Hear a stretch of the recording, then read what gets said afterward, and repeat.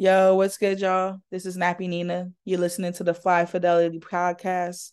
My record Morning Dew is out now. Go check that out everywhere you can. I'll be coming to Europe, UK very soon. So I'll see y'all in October. Peace. First I say, what we're gonna do. Then you say, I don't know, what do you want to do? What we're gonna do, what you want to do. I have an idea. You're gonna dig this. The Fly Fidelity podcast Is the solution. It's the best. Check it out. You wanna get super fly. Details just ahead. Do you love credible content, but hate how long you have to wait? and who wants super thick and frothy dumpster juice with rat corpses in it? There's a better way. Fly Fidelity. Fly Fidelity. Fly Fidelity. Fly Fidelity. Fly Fidelity. Fidelity. Fly Fidelity Podcast. Fly Fidelity, baby. Fidelity, baby. Fidelity. With your host, Luke Bailey.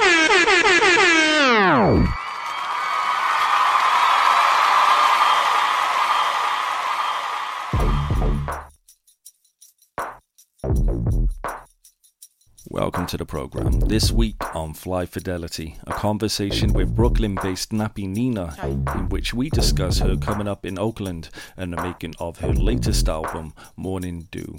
All of this and so much more on this episode. Enjoy the conversation. I probably just give in, been in prayer posture, been sitting in, been paying homage to my buried kin, protected by them, they heckling when I'm questioning ends, enjoy the broke, shit won't last on some quarter notes, I may laugh but I'm hoarding hope, and reading my homies' horoscopes, I probably just give in, been in prayer posture, been sitting in, been paying homage to my buried kin, protected by them, heckling when I'm questioning ends, enjoy the broke, shit won't last on some quarter notes, I may laugh but I'm hoarding hope, and reading my homies' horoscopes. Feeling kinda crazy now, trying to figure out my friends. I feel like the world's on fire, none of us know how to swim. Push back but I'm crazy now, trying to figure out my ends. Been out in the world for a while now, should probably learn how to swim. Feeling kinda crazy now. I wanted to go back and talk about your journey from the top and talk about your evolution as an artist coming up in Oakland. Can you maybe share any turning points that helped establish your style and shape your identity in the beginning?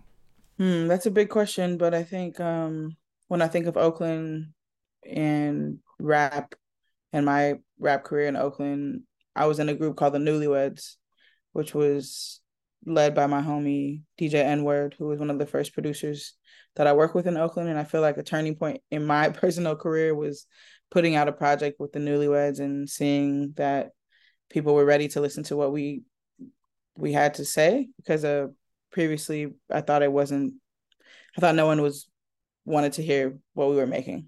So that was a big turning point for sure. And then just being able to collaborate with a lot of different artists in Oakland who I had been looking up to forever. Queen's Delight is one of those folks. And once I reached the level where I could start making really cool stuff with him, I felt really confident in my art. Going back even further, you've mentioned in the past being turned on to poetry early. What would have been that moment that turned your practice as a poet into your practice as a rapper? I don't know. I feel like they were always kind of intertwined. Even when I was writing poetry, I was listening to strictly hip hop, I would say. And my poems were a little more rhythmic than I think I was initially taught. So I think it was a smooth transition. It wasn't anything that was like, oh, now I'm a rapper. It was kind of just a smooth thing into here's the thing that I'm doing next. I think really what made it easy was just becoming friends with so many people who were producing. Because before that, I didn't really have any music to put what I was writing down to. Now, if I said the words Youth Speaks workshops to you, what comes to mind first? Yeah, Youth Speaks, man, shout out to the Speaks, where it all I got started.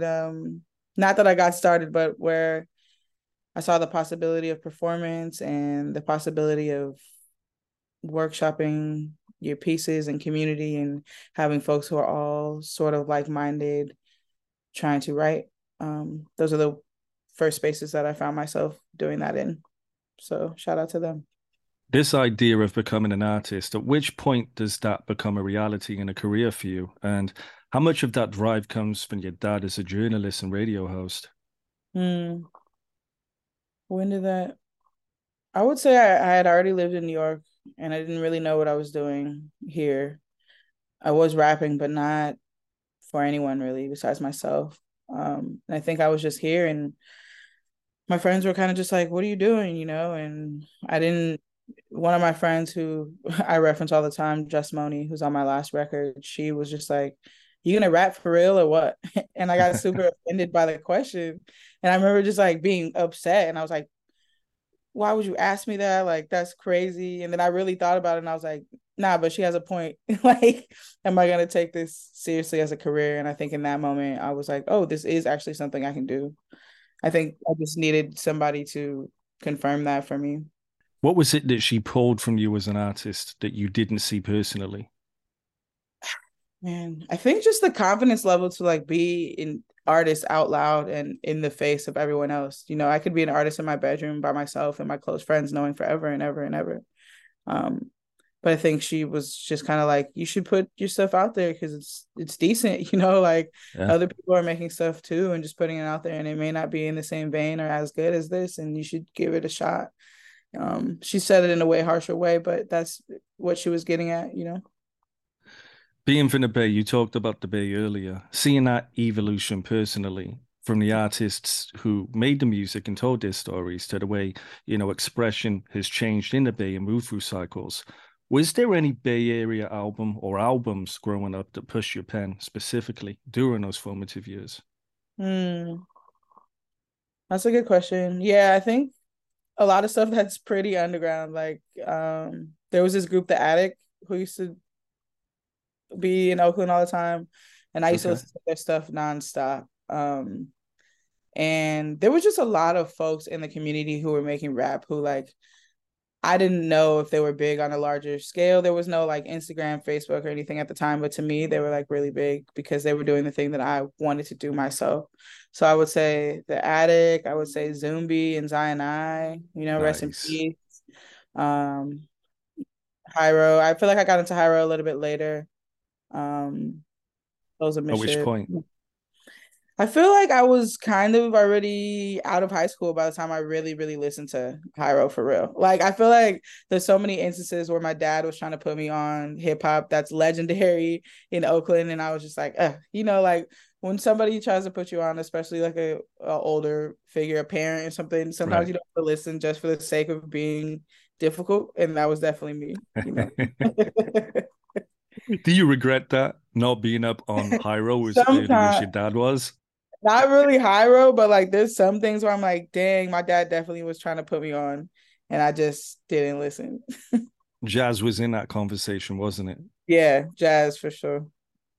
Talk about that relationship getting into jazz via your dad. How did that hone and help develop your skills? Well, like I talk about this all the time. So if people are familiar with my music, they know that I come from a lineage of my grandfather was a drummer, jazz musician, and expat. He lived in France for 30 years. And my dad, who is his first son, is a radio host and jazz lover and, Black American music lover and everything. So I grew up with access to so much music that I probably was a little spoiled by it. I didn't really, or I took it for granted. I took advantage of it. I didn't really notice everything that was around me at the time. I was at the radio stations with my dad all the time and listening, going to gigs all the time. I was in jazz clubs when I was like barely old enough to sit at the bar. So um, I think that influence has seeped in me and I haven't been able to escape it. But, my dad is someone who you walk into his house and he has records everywhere, everywhere. Like he has CDs in kitchen cabinets, so there was no way that I could have escaped the music. Coming up, growing up, who were some of those artists being played in your household? In my household, that's a good question. I mean, so many folks like the classics, so many Miles Davis records, Charlie Parker, like everybody. But for me, the ones that I picked and stole from my dad and mom's collection and took in my CD player were all hip hop. Like my mom had a Fugees record that I stole, listened to nonstop. Queen Latifah, actually, Black Rain. My mom also had that record, so shout out to my mom because those two records really were influential to me. A lot of reggae like Peter Tosh and Bob Marley projects, and I was really drawn to those. I feel like a little bit of everything here and there. And then my dad would get these records in the mail from companies and labels and stuff, and I would always take the hip hop one. So I listened to a lot of really underground, sometimes didn't even make it on the radio groups. So, very dope. Almost yeah. a genre cocktail. Yeah, exactly. Fast forward into now, let's talk about this latest album, your most recent project, of course, Morning Dew, some of which you started writing and recording as far back as 2019 in Crown Heights. Mm-hmm. Speaking of the Bay, I'm curious as to how much navigating between Oakland and Brooklyn, how much does that inform your experiences writing this project? And are you leaning into one place over the other with this project specifically in terms of direction? No, I feel like I don't see it that way. I feel like in my style, in Morning Dew, but also in other projects, you can hear both cities, which I make it a point to keep both. Like Oakland is my home forever and ever. You can never take that out of me. But Brooklyn also made me kind of the rapper who I am. So I feel like I have both influences in this record for sure. I feel like the most Oakland track on the song features one of my homies who actually is from the Bay, from San Francisco, Omi the homie, the song Petals. And for me, it has a lot of Oakland bounce in it, so I can see that. What was the starting point for this album? The starting point was just wanting to make something new. I felt like I was stuck. Going over to Dane Zone, who executive produced this record with me, going to his house, which is like a few blocks from my own house, where the studio is, and just like wanting to make something. I think the first song that we made was Cope, and it's a really, Cope is a really sad-ish song. It's a really emotional song. So I feel like the space that I was in was just, I was pretty sad. And I was, thinking about mourning and all these things. And I didn't have the concept of the record yet. It was just a one-off. We didn't even know we were making a record, really. We were just making songs to make songs.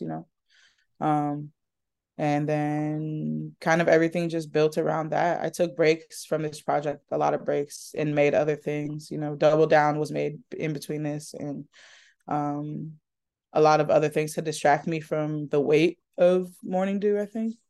But the starting point was definitely Cope, for sure. It's very much a foundational record for setting the pace for this album, isn't it? In terms of the concept. Yeah, it is. What have you learned from making music to cope? And how does coping help you to make a song like Cope? It's hard because with making, like, I know that making music in general is good for me. It relieves stress. Like, it helps me put things down that I normally wouldn't be able to, and just makes things that people can relate to, because at the end of the day, we're going through a lot of the same things. But it's hard for me to remember that in moments that I'm not doing it. So I feel like when I'm forced to make something and then I'm like, feel a sense of relief, I have to remind myself that music did that for me. It's hard to, when I'm actually going through something, remember that I can take time out and like write something down, process it. It doesn't have to be a song. It can be a song. But when it does help me to cope, I try really hard to remain present in that moment and remember that moment for future moments when I am looking for ways to help myself go through with whatever I'm going through. So many of these songs, they do sound like they come from this place of terrifying your mind whilst, I guess, also opening up your heart simultaneously. Do you ever feel like your expectations of yourself and your intentions to communicate with audiences about these themes, do they ever overlap and compete with your own mental space? I don't think they do, because I know this is a really cliche thing to say, but it's so true. Like, these songs are for me, these songs are not for for people. They just happen to, like, I just put them out because I want to, but I make them for me. And even in the moment where I'm making a song and I'm like, this song is tight, like people are going to really vibe to it, lyrically, it's for me. Like a lot of my songs are just me processing things that I've been needing to process, and I enjoy that other people like to listen to it. I enjoy making stuff that people are like, I don't really know if I like this, because at the end of the day, I love it. Or sometimes I hate it, but I needed to make it. Yes. Sure.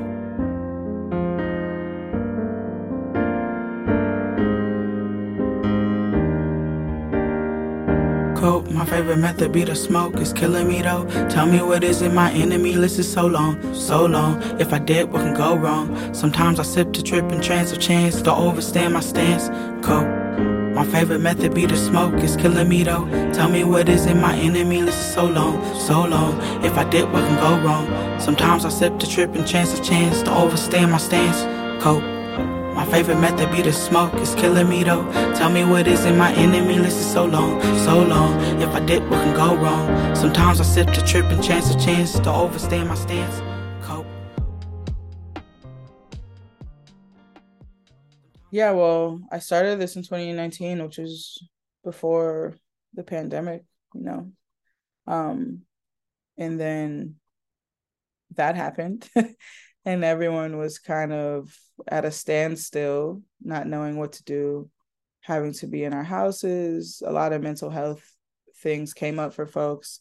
And as someone who was already struggling with my mental health, pretty much my whole life, it kind of just exacerbated things, like put a really, really just like huge mirror to things and was like, oh, these are all the things you're going through, and people are going through in general. So my own mental health and how it was affected with not being able to just live how we were used to living, however hard and fast that may have been. My mom was sick during the time, like with cancer for the second time. She's in remission now, clap it up. But there was a lot of personal things that I went through during that time that just I was sad about, and I was in mourning, and I was trying to relieve some of that heaviness on my body, and therefore affecting people around me, from interacting with me. So was there a particular moment on this album that was most hard to write or rhyme for whatever reasons? I don't know about hard, but I think a song that's actually not that lyrically heavy, but the song with Just Moni, Prayer Posture, was really emotional for me to write, not only because of what I'm talking about on the song. On the song I'm talking about paying homage to the folks in front of me, and like the folks in my past, my ancestors and such, but also and not stressing on the material wealth of the moment and them kind of laughing at me that I'm stressed about that. But that song features Just Moni, who I talked about earlier, who is one of my longest friends, and also was produced by Nelson Bandela, who is also one of my longest friends and collaborators in New York. And I felt like for us three to be on a song, it was really beautiful for me. It was kind of the first time, even though we've all known each other for 10 years, that we've kind of made something together. So just that fact, and me knowing all three of us very deeply and the type of things that we all go through in our lives, it felt really emotional to me, even though I probably only wrote 8 bars to that song. What's the story behind Weeping Waltz with Cavalier? Weeping Waltz, Unjust, if you know him, he produced 30 Bag, a whole EP with me. I have millions of beats by Unjust that I love. Weeping Waltz was one of those that I've held on to for a long time. I was like, I have to have this. I have to have it. I have to have it. I don't know where it's going to fit, but I have to have it. And it's such an off, weird beat, that I didn't know how to rap to it for a long time. And I sent it to Cav because I've been trying to collaborate with Cavalier for years. He's one of my favorite rappers. Shout out to Private Stock. But when I sent it to Cav and he sent me his verse back, I was just blown away. I was kind of just like, I don't know how he rapped that. Like, I couldn't hear the pocket that he heard at all. I had to listen to his verse 4 or 5 times before I actually got it. Um, and then, yeah, I wrote my verse and really just wrote it about what I was going through that day, which was just like waking up extremely early all the time and being with my homies and all that type of stuff. And it turned out to be one of my favorite songs on the record. So I'm super thankful for Cavalier for doing that. Walk me through the kind of voices in your head when you're listening to a beat and considering writing and recording to that set beat. Mm. Well, if it's a beat that I love, immediately, like a lot of times rhythms will come to me and I'll kind of know where I want to fit on the beat. Other times there's beats that I love that I don't know how to get on at all and I can't hear it. And then in those instances, I kind of trick myself into thinking about a rapper that I love and how I think they would rap on it. And in that, I kind of find my own thing because I'm able to think of someone else who's not me. But then it really is just me, because I'm just trying to Right. imitate something, but I can never really imitate it fully. So it's just kind of like a mind trick that I play on myself sometimes when I can't write to things. That's interesting. You've talked about how you're inspired by manipulating beats, whether that be how you choose to produce a beat or how you choose to flip a beat lyrically. Can you maybe share any insight into how the colors in these sonics manipulated your emotions and I guess amplified your narrative when you were writing these songs? Yeah, I mean, for a song like Petals, Petals is so bright that it's like just colorfully a bright song. So much so that it made me a little uncomfortable because I feel like the rest of the project is really dark or kind of a neutral color. Um, so yeah, with a song like that, 9 times out of 10, you want to go with the way it feels to you or the color it feels to you. Like it feels bright. So I wanted to write about something that felt kind of bright to me, which was just that song is just like me like being braggadocio, rapping to rap, but I feel like I needed that a lot. So I feel like 9 times out of 10, the music really just dictates where the song is gonna go. Like Cope, the Cope beat is really pretty ominous and a little sad itself. So I feel like it kind of lent itself to what I wrote. I've heard you say that there's two ways, for the most part, that you listen to music, and that's either driving or listening through your headphones. How much does whipping play a role in consuming the way you hear production when you're driving and listening to these instrumentals? A lot, man. I miss listening to music in the car all the time because I don't drive in New York as much as I could or should or want to. But listening to music in the car changes everything. I feel like right now I make a lot of headphone music and train music, which is cool. It's its own thing.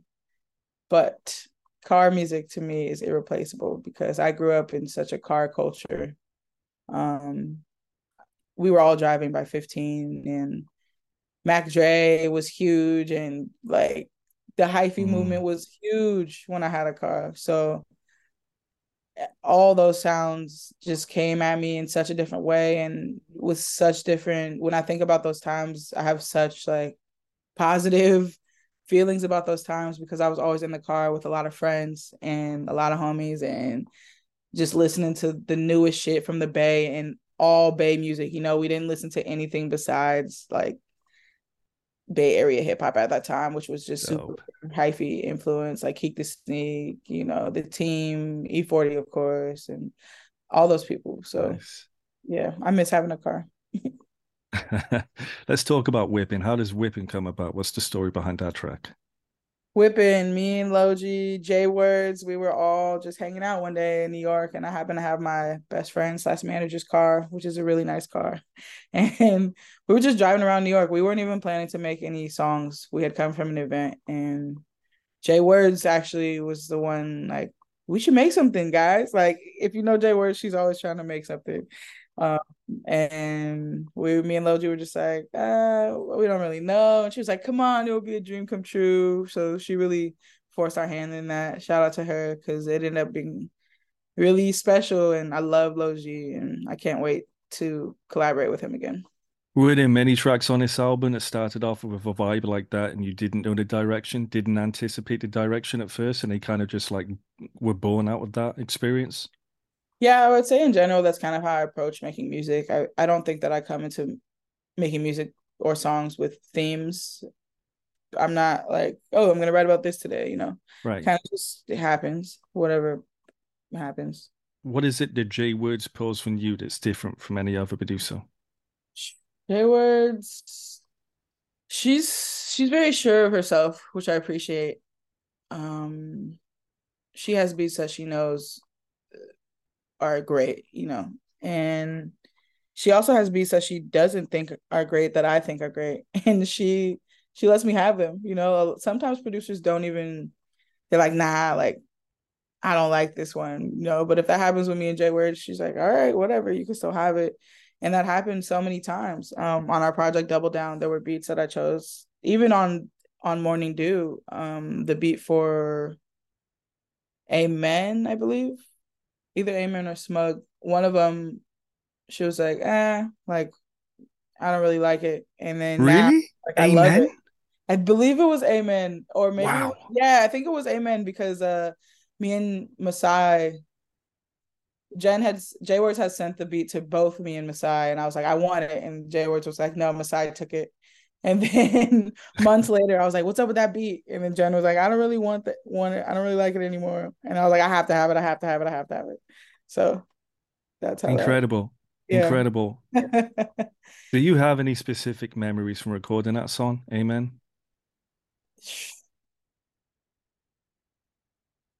That's a good question. Yeah, kind of. I remember Dane being like, he's such an engineer and producer that he doesn't really listen to my raps when I'm rapping him. He's more listening to the sound, And I remember after recording, he was like, "Oh, okay, like you're on something today. You're onto something today. Like that wasn't just regular, Because we'll have sessions where we'll just record and we don't really talk about what we made immediately after. But that one was like, oh, okay. Like he knew I was serious, He knew you had one, right. Yeah. What can you tell me about making Stone Soup with More Mother?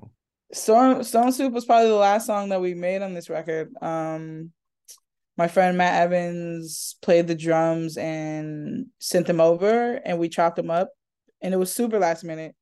And Dane had a piano loop that he was just playing, and I was like, I love this piano. Like, please, please let me have this. And we just chopped up some of the drums, or Dane did, that Matt played, and that was kind of it. Like, send it to More Mother.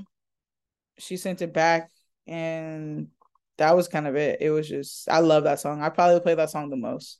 I think the beat, the production is crazy, and I'm still in love with how the beat switches up, They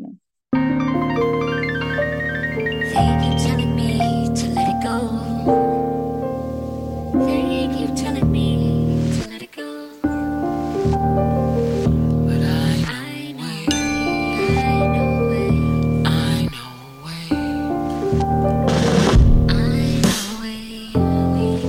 another thought, let me throw a dart, verbal stalk, high arc, Carol Walker, color chart. I see horizons, throw back they violence. Black woman, equalizer of the nonsense. Yes, we was once all dreams, giving birth to light beams. Dark skin Latifah and Hakeem's. The blacker the berry, the deeper the portal. Flash you out of order, but in due time, BQF shift timelines. Non-binary fluid line across the belly. Illuminati Machiavelli. In 7 days I appear so bomb early. Hail Mary, you can't help me. I'm grown, I've been known to roam. Benny in the jets, cold sweats in the matrix. You hated to love it, you never above it. You hate to love it, you never above it. You're never above it. Left out, left back, say it with your chest out. Think I let the bread out, shit just look stale now. Bet you it's a still base, nothing like a home place. Sipping on Stone Soup, help for the bone break. When I get back here, feeling like the wrong place. Feeling like the wrong place. Left out, left back, say it with your chest I was really surprised to see that you had named one of the songs Yes, Yes, Yes. Of course, that's one of your ad libs. Yeah. Where does that ad lib come from? I don't think I've ever heard you speak about that. That's a good question. I haven't ever spoken about that. And I stole the ad lib from a mentor of mine, Lauren Whitehead. I saw her hosting a show and I was mad. I was a teenager and this is at the time when everyone was like, yeah, yeah, yeah, yeah, yeah, yeah. Like that was the ad lib. I was how to get people's attention. And I remember her just be like, yes, like with a hard S. And I was like, I don't know, it just stood out for me in that moment. And I was like, I'm taking that. I'm jacking that. It feels real West Coast.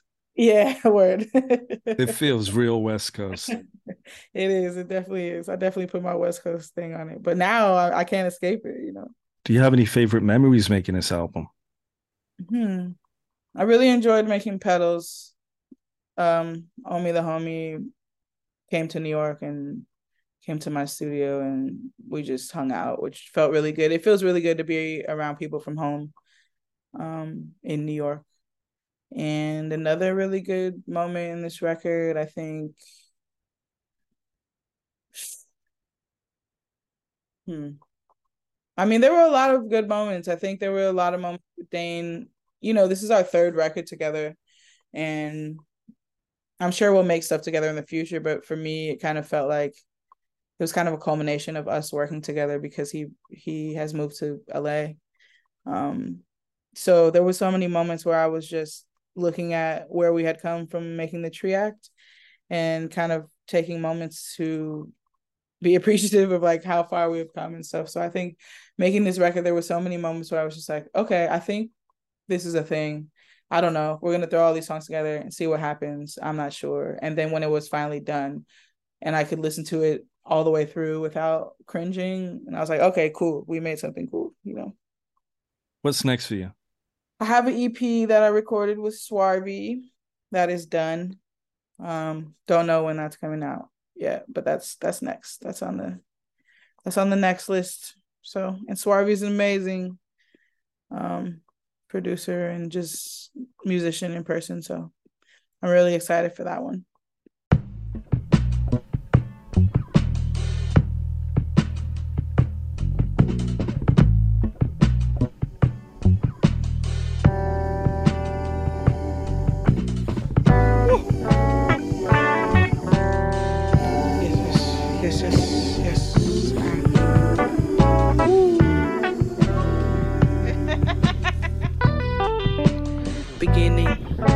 Obsessions with all of my endings. My back went forth with the bending. My blades ain't made for the blending. Tread on trails while we trending. Beginning. Obsessions with all of my endings. My back went forth with the bending. My blades ain't made for the blending. Tread on trails while we trending. Beginning. Obsessions with all of my endings. My back went forth with the bending. My blades ain't made for the blending. Tread on trails while the trending. Tread on trails while the trending. See the end before it began, a seasonal trend. Seasons greeting for the deepest men. Been here before, my friend. Should we explore as friends? Ignore the sins. Does life seem short? Speaking less, save retorts. Stems that all my limbs seem coarse, and you seem courses, of course. From your high horse, or reply when I'm higher, my voice is. I wish I could show my appreciation for this podcast. I wish I could respond to it somehow, or be notified in the future when Fly Fidelity updates, because it's so great. But I don't think there's a way I can do any of those things. Uh-oh, you're wrong. Subscribe on Spotify, Apple Podcasts and SoundCloud and never miss an episode. Find us on Twitter, Instagram and Facebook. My peoples, are you with me where you at?